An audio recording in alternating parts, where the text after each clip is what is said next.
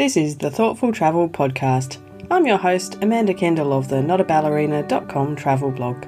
Every episode I'll share travel tales from several fellow travel lovers, and together we hope to entertain and inspire you, remind you of some of your own great travel experiences, and encourage you to hit the road again soon.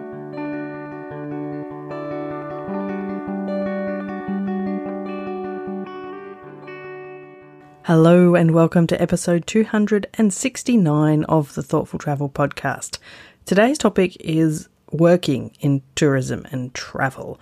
I've got three different and interesting angles, people who work in the tourism industry but from different approaches.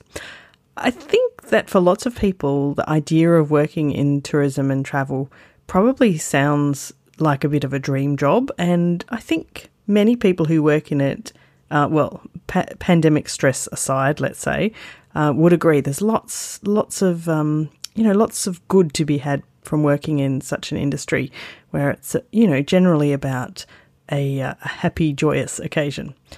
But of course, no job is all good. And so I wanted to talk to a few people about the different kinds of work that they do in the tourism and travel space. I've been collecting these chats for a while and finally got to put them all together into this episode. So what I have today is three chats with three women who all do different jobs in the industry. So Bev is a travel writer, Shelley works in the publicity, the public relations side, and Lucky works in hospitality in hotels. So quite different, but all of their roles are very important in how we come to learn and experience travel. So I hope you find their stories interesting and, in Bev's case, possibly quite hilarious. I laugh a lot. I apologise in advance for all that laughter you'll hear. But Bev's stories at the end. I'm starting off with Lucky. Now, you may remember Lucky Legon from episode 254 about migrating to Australia. So she moved here to Australia from South Africa for work. And initially, she worked for 3.5 years, I think, on the pretty remote Kangaroo Island off South Australia. So we were chatting about what working in hospitality and tourism is like. At the lodge, we had people from all over the world as well, which is, one of the best things about hospitality is meeting people from all over the world and all different walks of life and just, learning from them. And you'll always learn something from anyone. So it's just getting to know people and learning really interesting facts about them and their lives and things like that. So that was just really one of the highlights, really.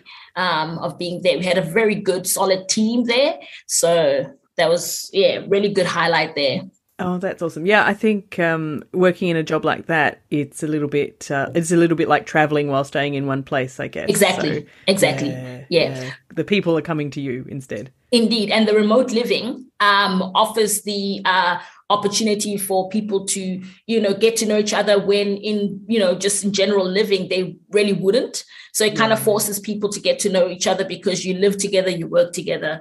You just always in each other's space. Exactly. There's no one else for at least 45 minutes or so. Yeah, exactly. Yeah. Oh, so it wonderful. Forces people to actually get together and know each other. So yeah.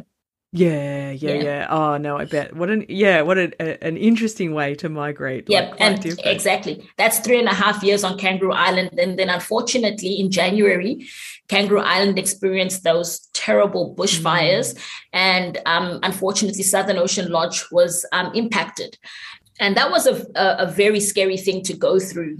Very, very scary thing to go through, and Obviously, it impacted Bailey Lodges. It impacted everyone who worked there, and it was just one of those things that happen to you in life where there's really nothing you could do to stop it.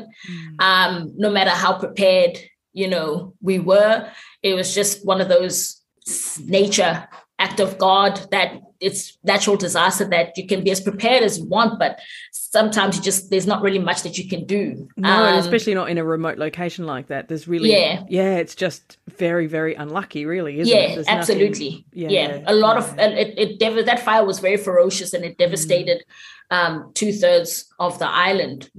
So unfortunately that happened, but on the positive side, I guess, for me, I was already heading up to Lord Howe Island anyways. And I was only supposed to be there for about a few months, 6 months. And I was just supposed to second there. And then, due to the fires, I just ended up staying on Lord Howe Island. And that's why I'm there. And it's then once again, another beautiful piece of paradise that I live at. Describe for my listeners a little bit what Lord Howe Island is like. Lord Howe Island is unlike anything you've seen before. Such a beautiful, beautiful place, special place. It's paradise. And a lot of people have described it as a paradise because it is. It's only 14.55 square kilometers. Wow. It's not a very big island. Tiny. Very tiny island. One of the biggest features of Lord Howe Island is Mount Gower. That's the 875 meter mountain that everybody wants to climb, except me. And have you never climbed it? No, and I really have no intention of doing that. Is it hard work? It is a very difficult climb. It's a challenging climb, but everyone who's done it says it's completely rewarding. And you know what, my fingers, thumbs up to them. You can just look at their pictures, surely. Absolutely. I am always very proud of them for doing it, but I just think that mountain is beautiful to look at. And that's enough. I actually have no intention at all and no desire whatsoever to climb it. But, Mount Gower and Mount Lichbird, just the mountains that are just right next to each other. And it's it's a prominent feature of Lord Howe Island. But along with that, it's amazing for its coral and diving, snorkeling, excellent marine life, just beautiful marine life. It's one of the most amazing places to go into the water because, they don't have an issue with stingers or anything like that. So there's no irukandji or box jellyfish in the water. And there's no snakes on the island or anything like that. And it's just really perfect. It's just really one of those places that you can just be completely free, when you're in the water or when you're out hiking. There's heaps to do.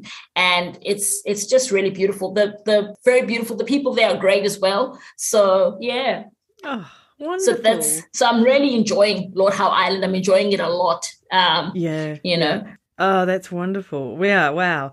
And it's amazing that you've ended up here in Australia in two very special places. That's and you never really intended to come here at all. So basically, a mate of mine, we worked together at Singida and we met James Bailey, both of us. She got offered a job here, and a year later I got offered a job here. And I just thought, why not? Why not? I mean, at that point, we'd been working in safari for quite some time, and I also felt like it was time for a change. Right. And I just thought, why not? There's an opportunity to travel, to go to a new country and see what's going on. I would definitely take it. There's no ifs, ands, or buts there. It was just a very good opportunity. And you know what? I've been here now for 5 years, and it's they can't get rid of me. Well, after hearing some of that discussion from Lucky, you might want to do what I did, which is to plug Lord Howe Island into Google to just see the kind of beauty that Lucky is talking about. So imagine, that's her workplace. Wow. I think that there's definitely some big advantages to that kind of a job. So I'm sure there's some downsides, but it just does sound quite delightful. Now, my next guest today is Shelley Winkle. Shelley's worked in publicity for Tourism and Events Queensland for many years. In fact, I first came across her many years ago when the pro blogger blogging conferences used to be held in Queensland, and she was involved in the events connected to that. And we have crossed paths many times since. She's even run a media trip that I've been on to Fitzroy Island off Cairns a few years back. She is an absolute professional at what she does and a lovely person to boot. So I asked Shelley about, kind of the good and the bad of working in the tourism space. I've been in tourism now for about 25 years. It's something that I always was passionate about, but I fought in the beginning. When I graduated, I wanted a serious job, and my perception of tourism was back then that it wasn't serious. So I worked I was working in the food industry, exporting, for goodness sake, stabilizers and emulsifiers into Asia, believe it or not. Well, that does sound very serious. And it was completely at odds. So a job came up to work for a company then called Australian Resorts, which owned Badara Island Resort, Lizard Island Resort, Dunk Island, and a couple of others. I ended up taking it, and the day I landed on that job, and I was based on Dunk Island, which at that stage was absolutely gorgeous, a tropical rainforest island off the coast of Queensland. And the day I landed, I just knew that I had found my vocation and career. Something happened and it all gelled, and you're constantly selling happiness and promoting happiness. And it's a nice place to be. I mean, who wants to work on the serious side of life when you can work for something that, is sunshine and happiness, basically. Holidays. Absolutely, yeah. I mean, we all need more of that in our lives. It sounds way more fun than emulsifiers, I have to say. So, I've done about 25 years working in tourism and always in publicity and PR and corp comms, the same kind of communications roles. I've also worked overseas for about 12 years and got to live in some phenomenal places, again, promoting tourism aspects or the hospitality industry. So, been very, very lucky with my role. Whereabouts have you lived overseas, Shelley? Oh, you ready for the list? Go for it. You make me really jealous, but I'll listen. So the first place was Japan. I lived there for 4.5 years. I started off as a high school exchange student, went back after university and worked. I worked in a hospital of all places. Ooh. Oh, interesting. And then I lived in the US in the lead up to the Sydney Olympics. I took a team across to promote the Sydney Olympics to the American market, then to Hong Kong for 2 years. I worked for Tourism Australia, then over to Malaysia. Then I swapped and I worked for a FTSE listed company. I worked for Hilton International at that stage, and I looked after a big area, Middle East, Asia Pacific. So I'd be anywhere from Egypt to New Zealand. Then I got transferred to Hilton in Europe and Africa, and I was based in Switzerland. And, I forgot Singapore in there as well. Yeah. Oh, that does sound tough. There's some really horrible locations in that lot. Yeah, I know. Yeah. No apologies. No. And why not? Because you do a good job, so you deserve it. But there must be also some downsides. I mean, I guess it's not always, sunshine and beaches, is it? No. The role I have now is quite sunshine and beaches, so to speak. But in previous roles, for example, with Hilton International, I did the full gamut of PR from corp comms to brand reputation, internal comms. So we did have some, I used to handle a lot of the crisis comms, and that actually was quite hairy, scary, particularly at the time. We did have one of our hotels in Egypt get bombed and quite a few deaths. So, for 6 weeks round the clock, handling a lot of media inquiries and setting up crisis hotlines. That was a particularly stressful time. Also having to, even in Queensland, so to speak, you do feel the impact of things like cyclones and fires where the operators, how much their livelihood depends on people visiting, and you can't help but, be working extra hours to help them and to try and promote when resilience and bounce back. And that's one of the things that Queensland is phenomenal. The Queensland tourism industry is just absolutely incredible. They get knocked down, but boy, do they get back up. At the end of the day, I talk glibly about this sunshine and happiness, but underlying all that, it is an absolute revenue driver and a great employer in Queensland. It's critically important to our state. And I get no bigger buzz than if I can put the spotlight on a small operation and the phone rings, somebody goes and visits as a result of a story that I've helped to create or a television show that's gone in there and filmed, and they get more bookings. I get a huge buzz out of that. So I love that there's all the awareness, but at the end of the day, if you can convert people to get in there and experience Queensland, then I've done my job and I'm super happy. Well, I must confess now that Shelley and her influence over the years has definitely made me put Queensland higher and higher on many of my want to visit itineraries. So she's doing her job very well. Now, my final guest today is Bev Malzard. She's a very experienced travel writer and veteran of many media trips, and or we call them familiarisation trips or famils, and we got to talking about famils, and Bev had a particularly hilarious tale to tell of a famil in Spain. When we're taken away, we are incredibly privileged. There's no such thing as a free lunch, though. We've got to come up with the goods. And we are fed. We're overfed. Mm-hmm. And I was in Spain on one of the most marvellous trips where I actually broke up with Italy and I took up with Spain. I fell in love. I fell hard for Spain. Mm-hmm. And we were tasting jamón, ibérica, every day. It was just exquisite. So in Spain, they don't have much of a breakfast, just a little, bit of toast and a coffee or something, but very late lunches. And so this day we had a lunch about 2:00, and it was a lunch that included steak and fish and soup and dessert, right. a lot. A full lunch. Lot of food, a big lunch. So, And this lunch went on till about 4:00, and I could barely move. And we went for a little walk. We were in a medieval town, and we went for a little walk around, and I'd said to our host, I said, there was three of us actually, one other journalist and this wonderful PR lady, and I said, can we just have a little dinner tonight, because they'd organised for us to go to a very fancy restaurant. I said, just a little dinner, maybe one course or two courses max. Mm-hmm. And I said, okay, so we rocked. We rocked up to this restaurant about 6:30, so there's about a 2.5 hour gap between lunch and this. I was hoping you were going to have a 10 p.m. dinner or something, but no.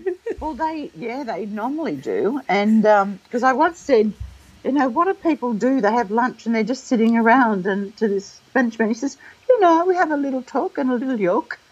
I said, oh, yoke. He said, oh, we like to tell little yokes. Oh. I said, oh, okay, so I should be doing that between meals. Anyway, I came for the meal, and the woman brought out little hors d'oeuvres to taste and kept on, pushing them on us. Then there was a prawn, some sort of appetizer. Then there was some pate. And at this stage, I just felt my eyes rolling back in my head, and I thought, I think I'm going to be sick. Then they brought out some jamón, because he was showing us how they put it on it's got its own implement for slicing. Uh-huh. And so we did that, and we had to taste his jamón. So we had all this. Then out came a shoulder of lamb each.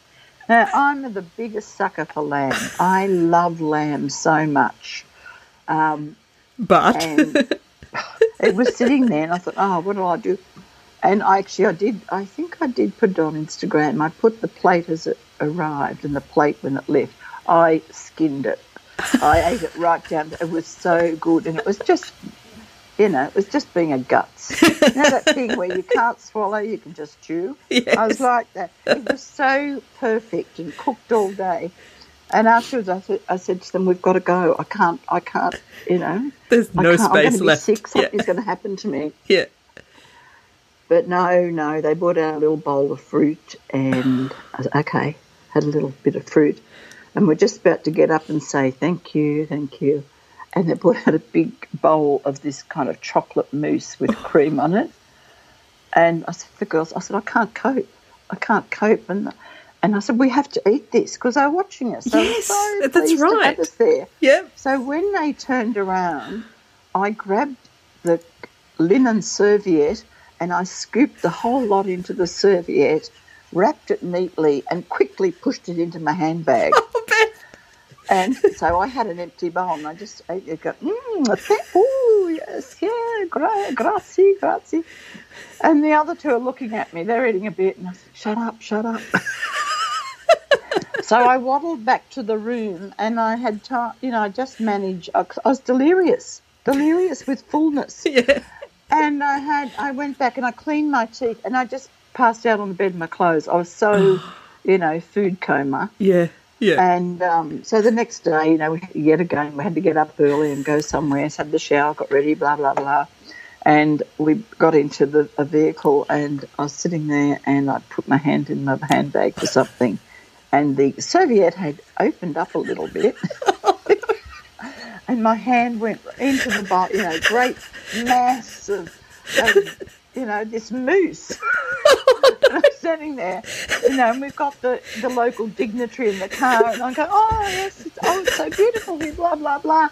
And I'm trying to shake it clear of my hand, and I'm looking at, it was Marissa Debicki, I think, from Melbourne. I said, anyone got a tissue? So quietly, I'm sitting there with my hand, looking at the window, turned around, licking my hand so I could appear normal. But, that's the trick. That's what you do when Except you then have to remember to dispose of it before you next go out. I know. No. There are a lot of mistakes being made with food, and it's it's so hard saying no when you're away. I'm sure there's people who can just, and I've been on a trip where someone just kept on saying no, no, no, and they were fit and healthy and very thin. No one liked them. But No, that's the problem. Exactly. I mean, I'm jealous of the fit, healthy and thin version, but also, I really think it can verge on being very impolite, especially if you're on a famil. I mean, they're looking after you, and I mean, yes, I wish their itineraries didn't include often 3 full meals a day, because at home I'd never do that. But, it's very hard to say no. So, it was a wonderful trip, wonderful food, wonderful company. I love this story from Bev, and I too have been on trips where I'm so well looked after that it does become kind of a problem. But like Bev said at the start, we're super privileged to be able to have those experiences, and I know I've been lucky to have some, really special trips through my work. So I have never...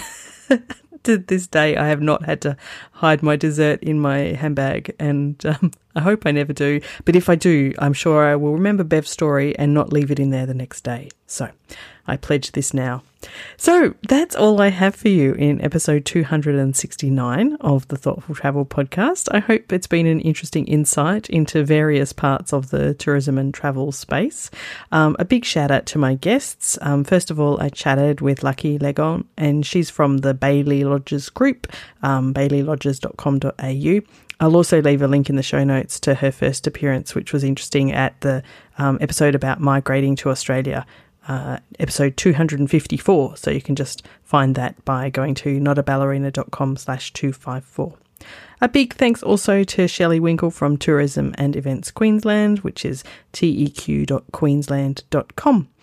And lastly, a very big thank you to Bev Malzard for her great story, her great honesty. You can find out more about Bev's travels at her blog travelgaltravels.com for Travel Gal on the Move. Don't forget, of course, to come across to our Facebook or LinkedIn groups. Just search for Thoughtful Travellers in Facebook. For the LinkedIn group, just come to notaballerina.com/LinkedIn, and that will redirect you there. And all of these links and stuff will be in the show notes. For this episode, you can find them at notaballerina.com/269. As always, thank you so much for listening.